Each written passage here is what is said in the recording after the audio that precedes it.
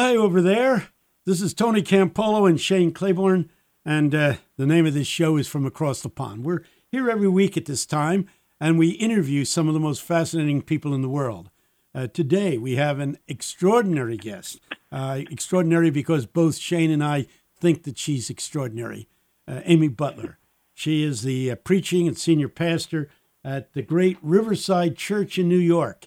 If you ever go to New York City, on the upper west side, this towering church. I mean, it's a skyscraper, and the church is one of the most beautiful buildings in New York City. It's a tourist attraction, to be perfectly frank. And the inside of the church is magnificent. The stained glass windows were patterned after the stained glass windows in the Chartres Cathedral in France. She's the pastor, and the church has an incredible history. It was pastored originally by Harry Emerson Fosdick, who was the guy who actually invented the word fundamentalist. It didn't exist until he used it.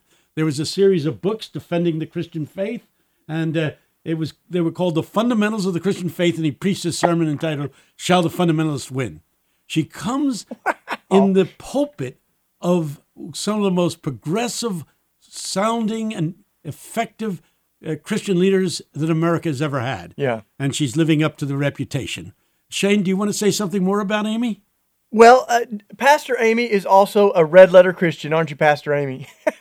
Yes, you are. I am. Thanks for joining us. This is great. I've been looking forward to having you on, and I know everybody's going to love hearing you. So, tell us a little of how you got there, I guess, first of all. You're also the first female senior pastor there, is that right? I am. What an honor to be on with both of you. You know, I grew up an evangelical. I consider myself an evangelical. And much to the shock and horror of a lot of my congregation members when they found out that little secret about me.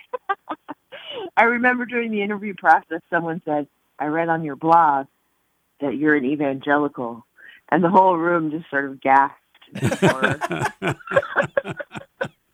Yeah. I can't help it, you know. It was just like built into me from the day I was born. So, well, you know, you had a predecessor, and not the former pastor, but the one before him went to Bob Jones University before he went on to seminary. Did you know that? I did. You keep that hush hush, don't you? I did. What have been your challenges there? My story is pretty strange. I grew up in Hawaii. My father is a native Hawaiian activist and community organizer. My parents are proud evangelicals. I was, brought into maturity on focus on the family, and I'm still here to tell about it. I was going to go to Wheaton College to marry a pastor, as you do. Get the ring by spring. And I didn't get in. And what I always say is, I know they're thanking their lucky stars they dodged the bullet. Yeah. So I went to college at Baylor University, and that's where my big liberal shift happened. I became a Baptist. Oh, my. So, my. There we have it. There you go. Yeah. Southern Baptist, no less. That's right. I was ordained Southern Baptist at St. Charles Avenue Baptist Church in New Orleans, and then pastored a church in Washington, D.C., Calvary Baptist Church. That's where I first met you, Shane. Yep. That's where we first encountered you. That was a Jesus for President tour when I met you. Boy, there was a lot of banging drums in the sanctuary, and all the old ladies were scared. That's what I remember. Oh, bless them. Boy, we might need to do that tour again together, Pastor Amy. Yeah. That would be fun. Here you are with perhaps the most diverse congregation that I've ever heard about, because you have people all across the theological spectrum at your church. The church has a reputation for social activism. What has been your greatest challenge? Well, that's a good question. Well, I think from a congregational standpoint and from an organized religion standpoint, I think being a woman has been a challenge in a bigger way than I expected when I first came. Huh.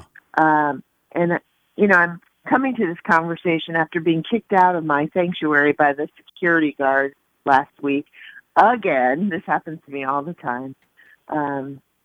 Just the surprise that people have about me being in this pulpit and me being the leader has been wearying to me in a way that I did not expect. That's interesting.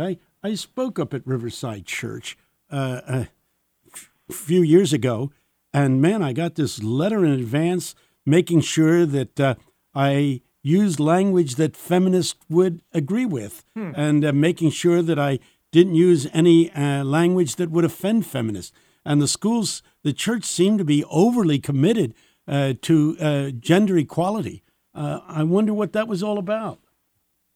Well, there's a difference between being politically correct and then it actually happening. And I think this church, one of the things I love about this church is they're always going there, and then they're surprised when they get there. I think that happened when they called Dr. Forbes to be pastor. He's the first African-American pastor of the church. They thought it was a great idea. Then he showed up and started preaching in his Pentecostal way, and everybody was like, wait. Yeah. Yeah. He had a Pentecostal background. I mean, when I say your church is all over the place, that's all over the place, isn't it? That's right. But they're good sports about me being the pastor, and I think we're getting used to each other. It's been 5 years, so it's a citadel of social justice and social activism. Could you talk about some of the programs going on at Riverside Church in New York? Sure. We have a lot of social service programs going on, which gives me pause. I think they're really critical, and I want to think about how we take those programs and we turn them into tools for changing the systems that cause those programs to happen in the first place. We have a large food pantry that is currently now under a lot of extra stress because of the government shutdown. We have a clothing closet. We have a program for returning citizens where they come and gain some skills and support for reentry after being incarcerated. We have a barber training program, which is wow. It's really cool, and gives folks skills to go out and start their own businesses or earn a living as barbers. Yeah. Wow. So, I never heard of a church doing that. That's a new one for me. Yeah. It's really a great program. You can come get a haircut for free too. Tony doesn't need one, but I could use one. Never for me because, as you know, there isn't much left on my head. I have a marble top. I just heard a friend say, the Lord knows the number of hairs on her head. He's like, that's not too hard, Yeah, but, easy going. So Pastor Amy, you get a really good pulse of what's happening in the church and I mean in our culture too. But you're bridge building a lot of worlds. And what do you see that gives you hope and that gives you pause right now as far as like the future of the church and where we're headed right now? Well, I always I believe very deeply in the institution of the church in whatever way it's expressing itself, and I think that God is not finished with us yet. I think, Shane, if you and I were going to start a church, we probably wouldn't come up to the middle of Manhattan and buy 2 blocks of Manhattan real estate and build the tallest church in America. I mean, I think the heating bill and the air conditioning bill there's got to be pretty pretty tricky hefty. Anyway. But. How many employees do you have at that church, by the way? Oh, I just found out there's 21. I used to think there was 20, but there's actually 21. I just found that out. Just to keep the place going. Isn't that bizarre? No, but I think we're this strange and amazing place in institutional church life in America where we're pretty desperate, and I think that's a beautiful place because it's where new things are born. And I feel like it's such a gift and honor to be at Riverside Church at this moment, and our calling is to sort of explore what the church moving forward might look like. These big institutions that were entrusted to us. Because I think a lot of America is just flailing right now. American churches they don't know what to do because they don't look like they did in the 1950s. Yeah. And I think we've been this great opportune time to sort of try something new. What do we have to lose? We're dying anyway, right? Yeah, that's good. I was at a speaker at a conference of Methodist bishops, if you can imagine that. And the guy that was leading the meeting stood up and said to this group as he started the meeting, he said, "If the 1950s ever come back again, we're ready." That's great. That's a pretty good statement, because I think the church is tuned as though we're living in 1950 instead of 2019. I mean, it's a strange situation where we feel ourselves becoming more and more irrelevant. And I'm wondering how you handle that at the great Riverside Church, which many people look to for leadership in the progressive community. Yeah. Oh, I think it's all about taking risk. Now is our moment. It's the opportunity to throw it all to the wind and see where God's going to take us. I mean, you guys probably are having these conversations all the time with our colleagues who are terrified about losing their jobs, about losing the stability of whatever the institution seems to represent. I say, if there was ever any, passion that we felt about serving Jesus and preaching the gospel, now's the time to just grab it and go. Let's throw it all to the wind and see where God is taking us. Sermon topics. What have you preached on lately? He's trying to steal some material. Yeah, that's right. I need all the help I can get. Yeah. So I did something unusual during Advent that I've never done before, and that is I preached on the same text for 4 weeks in a row. Have you ever done that? No, I've never done that. I can't even remember what I preached last week. 4 weeks in a row? Wow. And what was it? What was the text? Week, I was really cursing. That was a terrible idea by the second week. No, it was Mary's song. Oh, yeah. Song, the Magnificat. And I just thought, first of all, it's about time we start listening to the women around here. And second of all, those are some of the most subversive words in the gospel. It is amazing. Just cite some of the subversive things it says in that great Magnificat passage that was so controversial, because I don't think a lot of people are aware of what's in there. May not be familiar with it, yeah. Oh, yeah. This is Mary's amazing song about the powerful being brought low and the hungry being filled with good things and the rich going away empty. It's like talking about society turned on its head and the power structures that we understand being completely inverted. And I just love the idea that these were words that were uttered by a woman and before Jesus even showed up. Yeah. So, well, and I saw someone that just wrote a piece yesterday saying that you read that passage, the hungry are filled with good things, the rich are sent away empty. And you're like, and people think that some of our new, young, vibrant women senators and congresswomen are radical, Mm-hmm. But you just had Alexandria Ocasio-Cortez there, right? Is that right? yes, we had her there on Monday. Boy, she was great. And she is. So this is for folks that may not know who that is. She's definitely in the spotlight right now as one of our incredible young women that is in the new Congress, and she's also a deeply committed Christian. She's talked about Jesus as the refugee, Yeah. right? So I'm interested in how you're navigating the fusion of almost like kind of a public theology and also still being a pastor there. So how does that come about that you have a congresswoman there, and do you talk about faith and politics? Those are the taboos, right? Right. So, thanks for that question. You asked me earlier what the biggest difficulty has been for me. For me personally, this is where it's been, and you all have more experience on this than I do. But where I'm being called and invited step up and to speak out in public ways on issues that people often consider taboo, issues that should stay in the political realm. Sure. Yeah.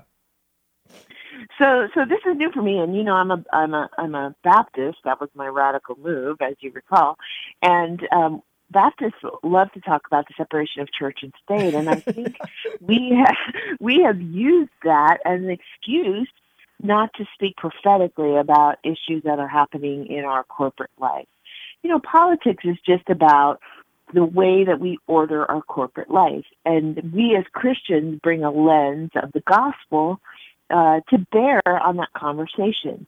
The separation of church and state is about not allowing the government to control religious freedom. That does not mean that we don't speak about the issues that are affecting us. That if we don't, we're that makes me crazy. Christians need to be speaking up in a way that brings the lens of the gospel to bear on our corporate life. So we got to pause just for a second. We're going to dive right back into that. But for folks that might just be joining us, this is Shane Claiborne and Tony Campolo. The name of the show is Across the Pond. And we are talking this week with Pastor Amy Butler from the iconic Riverside Church in New York City, also a dear friend and an incredible leader in our country right now. And specifically talking about this fusion of faith and politics. And, one of the things that's interesting is some of our fellow evangelicals, like Jerry Falwell, has so separated faith and politics that he just said that he doesn't look to Jesus when it comes to forming his political beliefs. As he talks about it, says Jesus is totally irrelevant to anything in this world, and just came to teach us how to live individually and to save us from hell. And you're navigating that in a real different way, aren't you? That's not exactly your message. Well, that just made me mad when I read that. How about you?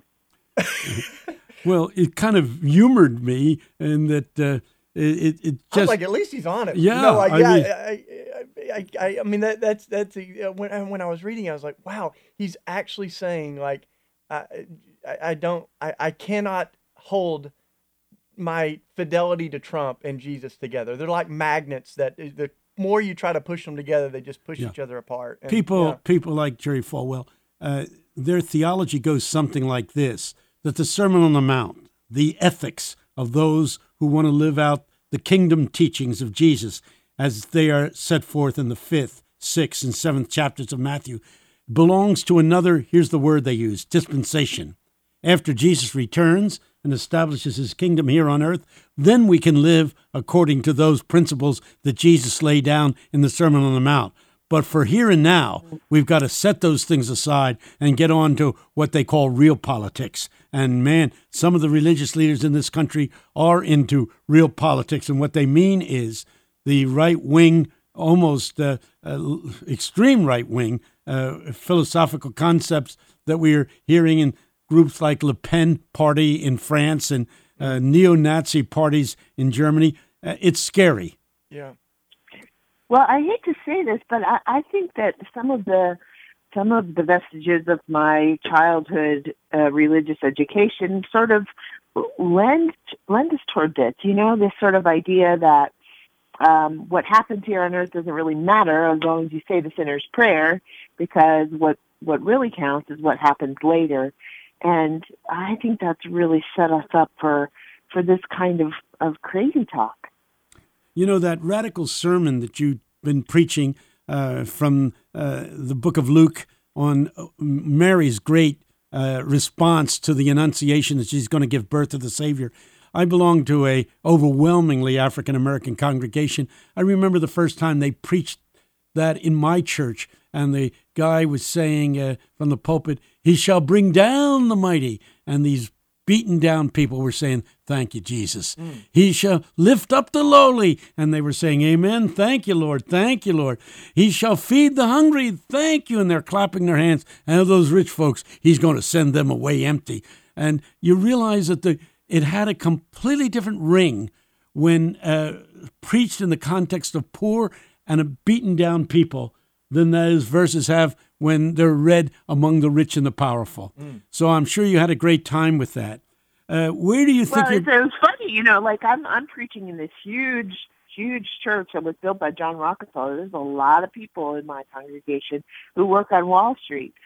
So it was interesting to think about how these words are going to fall on folks who are sitting in the pews who are very, very wealthy. But there's something to be said in these words about righting wrongs that we've allowed to get out of whack. Yes, and when you use the Bible, it sets them off balance because you're no longer talking as Amy Butler. You're talking what the Bible says. Yeah. And that's Billy Graham kind of stuff. Yeah, the Bible says these radical things. It's not me, it's the Bible that's saying these radical things. I like that old that old saying that when you really know you've heard the gospel when it comforts the disturbed and disturbs the comfortable, and it's the message that I always hear you bringing, Pastor Amy. What's your hope for your? You all mentioned that there's been so much social justice preached at this church, and as an evangelical, as you know, I worry that we get so political that we forget the message of Jesus. Right. And I was talking to a friend about this, like, how do I hold the balance? And he said, preach the gospel, preach the gospel. When you preach the gospel, it is necessarily political. Yes. And that is a truth that I just hang on to as tight as I can. So we Tony and I just, we've had a couple of these red letter revivals. We got to have you down to preach at one, I think. But we actually got to do an altar call and invite people to Jesus. And we had a number of folks that for the first time came forward and committed their life to Jesus. And it was such an incredible thing. And to also feel like they are doing that in the context of preaching that is connecting the gospel to the world we live in. And I think that's a great word. Do you do altar calls up there at Riverside? This is a big conflict in this church. I think it goes back to Dr. Forbes, but we're going to have a preach-off this fall. Yeah. And we will be having an altar call. I've been telling everybody just so they're ready for it. Yeah, get them ready. Well, when I preached there during Dr. Forbes' ministry, I gave an invitation. Now, I didn't have people come down the aisle, but I did have people raise their hands and say, on the way out of church, if you raised your hand this morning, would you please announce that to the pastor as you shake hands leaving the sanctuary? So, and there was a response. I guess it wasn't a great response. It wasn't a Billy Graham kind of response, but I guess about 15 people raised their hands and said, I want to take seriously the Lordship of Christ. Now, but before we go, I just wanted to say we got just a couple minutes, but it was there at Riverside that Dr. King named the giant triplets of evil, right? In the famous Riverside speech, and he said that he named them as militarism, racism, and materialism. And I wonder, 50 years later, as you think about racism, materialism, militarism as the triplets, would you name anything else? Would you add or take away from that? Well, we did this. It was 1967 that he preached that big sermon in the Riverside Dave, and so we've just done the 50th anniversary a couple of years ago. And what was really shocking to all of us is that those big three are still so pervasive in American culture. Like, we can still keep calling them out as And I think all of the problems that we're experiencing now can be tied in some way to one of those three. What do you think? Yeah. You're part of the Red Letter Christian movement, and we are pleased with that. And those of you who are listening who want to become Red Letter Christians, go to our website, redletterchristians.org. Find out all about this movement that has a simple message. We want to take Jesus seriously. We want to take Jesus at his word.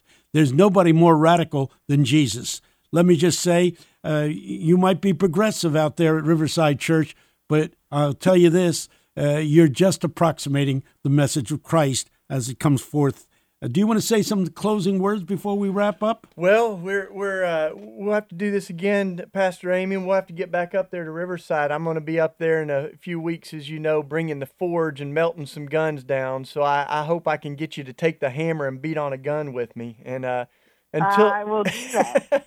Thanks so much for being on the show with us. Thanks everybody for listening in. We've been talking with Reverend Dr. Pastor Amy Butler from Riverside Church. You can find her at Pastor Amy TRC on social media. Her blog is talkwiththepreacher.org. We're on every week at this time, so join us next time. This is Shane Claiborne and Tony Campolo across the pond.